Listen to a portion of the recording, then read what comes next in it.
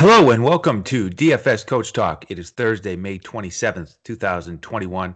I am Andrew Hansen, ready to break down this three-game NBA DFS slate with a series of game threes. Big turning point in these series. I'm looking forward to breaking it down for you. Going solo, of course, here on Thursdays. This is the typical day off for Coach. Just before noon on Thursdays, I always think of NCAA March Madness, Thursday at noon in that week, first weekend of games. Is there a better Thursday at noon? And Coach, I think he just thinks it's every week. It's NCAA tournament week, and he goes on vacation. But no, just kidding, Coach. Typical Thursday, day of rest, much deserved, and he'll be back on tomorrow. So with this three-game slate, we usually take a quick look at the night before, and sometimes it's to learn our lessons about DFS. Sometimes it's to help us with the next slate. Sometimes it's both. And one thing that happened last night, which I think is worth mentioning, and we'll incorporate it into the show today, is that blowout from Philly in the early game. And on a three-game slate, one blowout can really move things in a big way. Coach was talking about how those Philly guys don't get their big minutes, then it can really hurt you. And that's what happened last night. Ben Simmons smashed it, but imagine what he would have done if he'd played the full game through the fourth quarter. And, Harrison and Embiid were solid while they were out there, but just didn't get enough minutes to get it done. So that hurt us a little bit last night. And then Ja Morant, wow. We ended up putting him in our GPP lineup, but we didn't get him in enough of our other lineups, and he was terrific. Wow, just awesome in that late night game. So hats off to Ja. But exciting night overall. Again, man, the ups and downs. Unfortunate with the incident with Russell Westbrook. But other than that, some good stuff, and looking forward to a big night tonight. So thank you for tuning in. We're going to build some winners here on FanDuel and DraftKings. We also build the Yahoo lineup for our members, but usually don't talk about the pricing on here. We're going to stick with FanDuel and DraftKings pricing.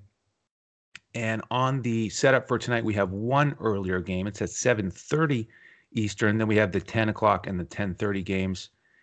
In the opener, it's a 2-0 lead for Milwaukee. And I mentioned the Philly blowout because I wanted to talk about it in the context of this game three. I think the biggest question mark here is with Milwaukee and Miami is, does Miami put up a fight here and keep this close? They just got absolutely smoked in game two, 132-98. Milwaukee was absolutely on fire from distance. I mean, that first quarter, wow, they just put it on Miami and never looked back. And, Miami is just, they're not quite, in the groove like they were in the bubble. Oladipo still out, of course, and Bam hasn't been himself for some reason. So they've got a real tough task here with Milwaukee now with the momentum, the confidence. And Milwaukee, the favorite here, 1.5 points, over under 225. It's the second highest total on the board from betus.com.pa, our presenting sponsor. And why would I talk about a blowout in a 1.5 point spread? It's actually the tightest spread here on the board. We've got the Lakers favored by 7. We've got Portland favored by 4. I think it could be a close game. Game three, it happens a lot. You see these patterns in the NBA playoffs. Teams go down 2-0 on the road. They come back and they get game three. And sometimes they end up losing the next two if they're a much inferior team. And it could happen for Miami. Similar situation could happen for the Celtics against Brooklyn. So I think Miami could win this one. It could be close, but it also could be a blowout. And you need to think through that and take a stand.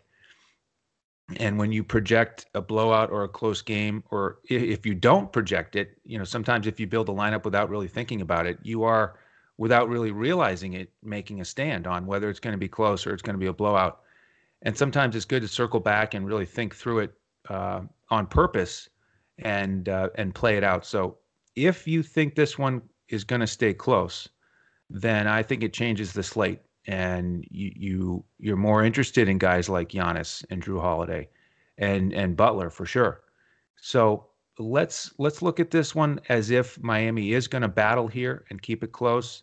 It's a tough challenge with Milwaukee's great offense. They're sixth, and their top 10 defense. Miami, of course, also has a great defense. They're sixth, but their offense not as efficient. They're 17th. Pace-wise, of course, we have the contrast here: Milwaukee fast, Miami very slow. On the Milwaukee side here, looking at the visitors, Giannis has really been strong here. Definitely in consideration. He's pricey, but he's in the groove right now. Jrue Holiday, I really like the way he's playing. A little bit expensive on FanDuel at 8,500. Pretty good value on DraftKings. Brook Lopez, Dante DiVincenzo, good mid-tier options, especially if it stays close. Middleton just lives at that 8K price range. Didn't do as much in that second game. Obviously, he was the stud in game one. If you think it's going to stay close, you could go back there. The bench, how about Bryn Forbes stealing the show in game two, 6 of 9 on three-pointers? I think there's going to be a lot of attention on him. Can he do it again? But, I think one thing that gets lost in the shuffle with all the talk about Bryn Forbes, did you realize that Pat Connaughton went 5 for 9 on three-pointers? And both of those guys, it's a perfect example. They even though they only get 18, 20 minutes, sometimes they come in, they don't do much. If they don't hit their threes, they don't hit value, but they can smash because they're cheap and they do shoot a lot of threes. Milwaukee shoots and hits a lot of threes. They've got that great pace. You get the extra possessions. So you could go to Forbes or Connaughton. Portis, PJ Tucker, I'm not as interested in. They're just not as involved here, especially PJ Tucker. We know he's out there primarily for defense. But Giannis is looking pretty strong here for my first lineup. Jrue Holiday also in consideration as a pay-up. On the Miami side, I think Butler has to step up here. I mean, their backs are against the wall, not in the elimination sense, but in the likely elimination sense if they don't get game 3. He is pricey on FanDuel at 91. 84, a little bit easier to stomach on DraftKings, but he's the guy I have the most faith in. I don't have faith in Bam right now, so I don't want to go there. Ariza didn't get many minutes in that blowout, but we know he was solid in game 1. Nunn and Robinson, not my favorite choices here. Dragic, really kind of leading that second unit more so than Hero. So probably would lean towards Dragic or pass in that section of the slate. Dwayne Dedmon, let's talk about him. He was, with Forbes, kind of stole the show there in game 2, 19, 9, and 2 in 21 minutes. Now with a guy like that, who I've always liked Dedmon, I did not play him on that slate. But when the guy goes about 10x return, it always gets my attention. If I played him, then it's because I played him and I'm excited about it. If I didn't play him, then, I just look into it, evaluate it, and try to figure out if I think he can approach that in the next game. And I think he's worth considering, not because I think he will get 10x return again, but if he gets 18 minutes and goes 10 and 6, on DraftKings, especially, he can get you 6 or 7x return. He's only 3,100 over there. So I like Dedmon here as a possible bench play. If you're playing with that utility spot on DraftKings, he's right in that same price range as Forbes and Connaughton. And if he's getting 20 minutes, I think it's a little easier to project him for those rebounds that can help you with his floor. So I think he's worth considering. Not a lock, but a guy like that, you get a little extra confidence, goes a long way. So game 1 here, I am probably going to lean towards projecting it as a close game and getting exposure to a couple of these big guys. All right, let's move to game 2. Much later in the night, 10 o'clock Eastern, Phoenix and LA. We've got a 1-1 series here, low scoring, 99-90, and then 109-102. Total today, 210.5. Lakers favored by 7, as I mentioned. And this is just not a DFS favorable environment. we know with these defenses that are first and ninth, pace 26 and 16. The only thing you like is Phoenix's offense. They're fourth. Lakers still inefficient at 24th. But what will Phoenix look like if Chris Paul is out or hampered? He's listed as probable, so I do think he'll play. Obviously, he's dealing with that shoulder issue. And that was big in game two because we ended up with Cam Payne in most of our lineups, and he was absolutely dominant off the bench. What a great performance. 19, 3 and 7, I believe, 33 minutes. He smashed. He's another one of those guys close to 10x that you got to evaluate here. If Chris Paul starts, then we pump the brakes a little bit on Cam Payne. His price has gone up a little bit. But this could be a situation where Chris Paul's a bit of a decoy, whether that's intentional or not. They may get him out there with the hopes that he's healthier and can play more minutes. But if he has a setback, then we're going to be right back to Payne with big minutes. So that's a tricky situation. I'm not going to play Chris Paul. In case he has a setback, I don't think you need to go to him on this slate. Payne will probably be in some of my lineups either way because, again, just like Dedmon, even if he doesn't have 40 fantasy points, he can still be solid at his price. Let's look inside the numbers a little bit more with this game. Booker came down to earth a little bit with his shot numbers, down from around 25 down to 17. And he was effective as a scorer with 31, but didn't have the peripheral stats. And that's the risk with Booker. It happens a lot. So that's the question with that price tag around 8,000. Do you get the other stats or not? Crowder. Okay, how about some stats on Crowder? Look at his three-point shooting in the series. 0 for 7 and then 1 for 6. I did have a lot of exposure to Crowder last game, and it was disappointing because you'd have Booker or Payne set him up for a three, and you're hoping to get that correlation, and then he just kept missing. But I do like his minutes, just shy of 30 each game. He's getting those attempts. So this is another spot for a bounce back, I think. Crowder, good price in the 4K range. And if he hits a few of those threes, then we're going to be in good shape. Ayton followed up that awesome game one, 10 for 11 with 11 for 13. So we like what he's doing. They continue to find ways to get lobs to him. Despite LA's great interior defense, that's just been a breakdown so far.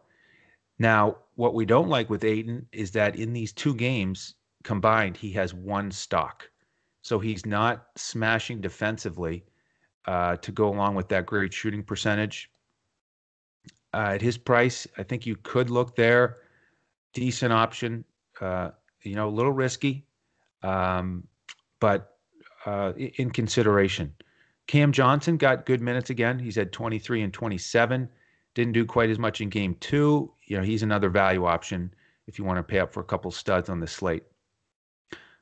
On the Lakers side, that little motivational talk from LeBron certainly worked for AD. He did play like AD in game two, 34, 10, and 7, got some stocks, and gave you that return you're looking for if you're going to pay up for AD.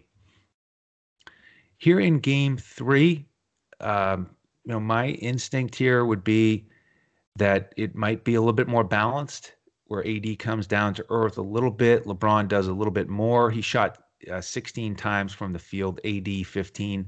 By the way, Schroeder had 16 field goal attempts.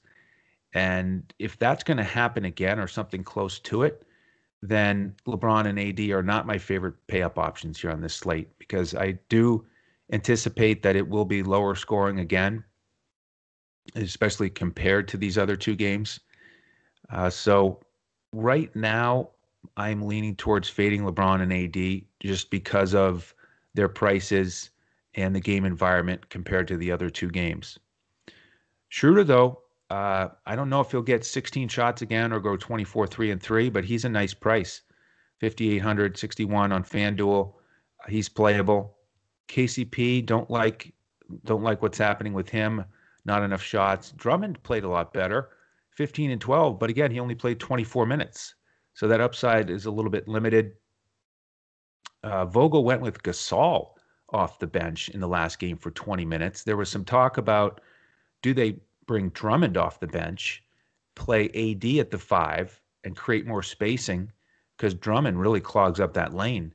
And Vogel decided, no, we're going to stick with Drummond. But on the bench, instead of bringing in Harrell, they went with the Gasol. We know that he plays primarily on the perimeter, and he does open up the offense a little bit and can facilitate with some passing and even some three-point shooting. So we'll see if they go with that same rotation. I would think that they would, because it worked in game 2, but I'm not going to invest in Gasol or Harrell, because I don't think it's guaranteed the minutes in that rotation. I guess if I had to play one, I would play Gasol, but don't want to go there. Kuzma, man, he just continues to play decent minutes and basically disappear out there. It's like the guy has great scoring upside, but it's almost as if he's just trying to be invisible out there. 20 more minutes, only 4 shots. He's unplayable for me right now. Caruso hasn't done much yet, but he's getting the big minutes compared to THT. So you could look there for a GPP. He's one of those guys that eventually he shows up with a couple steals, and he's very aggressive. He'll go to the hole and score and pick up a few assists. So he's playable for me in a GPP more so than Horton Tucker, who's not getting the minutes right now. But in general, I don't want to have a ton of exposure to this. Like I said, I don't plan to pay up for LeBron or AD. So it's more of a mid-tier option, a Schroeder, Crowder, maybe Campaign. All right, before we get to game 3, just want to invite folks to subscribe to the YouTube channel if you haven't already. Really appreciate all the folks who've done that recently. And also jump in with us as a member, dfscoachtalk.com. Grab our full lineups on FanDuel, Yahoo. The core that we give out on DraftKings, it's different for cash lineups and GPP. And then when you sign up at dfscoachtalk.com, we will invite you into our Discord with an email. That's where we give out all of our lineups about 20 minutes before lock. So dfscoachtalk.com, grab the 3-day pass or grab the playoff package. $111, you get a 2-month membership, so it's a discount on the monthly price, and you get access to all of our sports, not just NBA. So you get our MLB lineups every day, PGA lineups twice a week. All right, game 3. Denver and Portland, highest total on the board, 227.5. Portland favored by 4. These teams have split, of course. The theme of this series is that the loser has scored 109. So first team to 110 is the victor here. Game 3, we have Barton and Dozier still out. It has been announced that Dozier is out for the entirety of round 1. Barton's still a question mark here to get back in this series, but won't be there for the Nuggets tonight. And really, that's the kind of the key injury news on the slate. Of course, Chris Paul probable, but most of these teams are generally healthy. So with Denver, that is a big loss for them, because there's this fellow named Damian Lillard who is on a roll right now, and it is Dame time. And he followed up a really strong game 1 with 42, 4, and 10 in game 2. So they have not had an answer for Lillard. And as we head into game 3 here, I think the theme of this one is don't forget to give equal consideration to each game. You start to build your lineup if you're going through the slate like we do in terms of the start time of the games. You get the last game on the slate, and maybe you filled out most of your roster. You don't have room for Lillard and Jokic.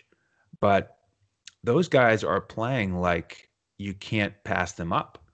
Jokic just 30 points plus, flirting with triple doubles. Lillard is just absolutely smashing right now, putting the team on his back. And they are playing like you can't pass them up. So give equal consideration to each game. Make sure you play with it for a while and figure out if you do want to pay up for these 2 studs. I think it's probably a wise investment and a pretty safe investment because we know with those guys out for Denver, Murray and company continues to be the Jokic show, and he continues to play like an MVP. So I think Jokic is worth paying up for. The other big uh, standout um, factor from Game Two that I'm looking at is that Campazzo and Monte Morris both played 30 minutes. So they played alongside each other. Austin Rivers only had 20 minutes. Um, both of those guys are in play. We've attacked the Portland guards all season. They're a fair price. Monte Morris has bumped up all the way to 5,000 on FanDuel after that strong performance. Campazzo a little bit more. Um, Rivers becomes GPP only for me. I don't like his volatility. Even if he's getting more minutes, he can have a dud where he only takes 4 or 5 shots, like in Game One. He can pile up the stats quickly. We've seen it a couple times with him as a Nugget, but I would look more towards Campazzo or Morris as a value option here, more of a reliable cash game option. Porter Jr. and Gordon, um, not as strong in Game Two with that blowout. Porter Jr. much more expensive. Millsap, he's the other guy like Dedmon from Game Two in these respective series who gave us about 8-9x. He was a key for us. 15, 7, and 3 in only 15 minutes. Do we go back to him?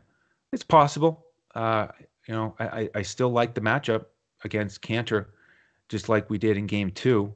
So you could look at Millsap. JaMychal Green, also worth keeping in mind because he got even a few more minutes than Millsap. He got 20 minutes, didn't do too much, but he's a little bit cheaper. So you may end up with him, and he's the kind of guy who, with 20 minutes, could pay off that value. We know he can do it given the opportunity. On that Portland side, it is just hard to avoid Lillard right now. He's very expensive on FanDuel at 10.5, but he is paying it off. Denver, Will Barton is not walking through that door tonight, and we know that Dozier's still out, so they just don't have an answer for him defensively.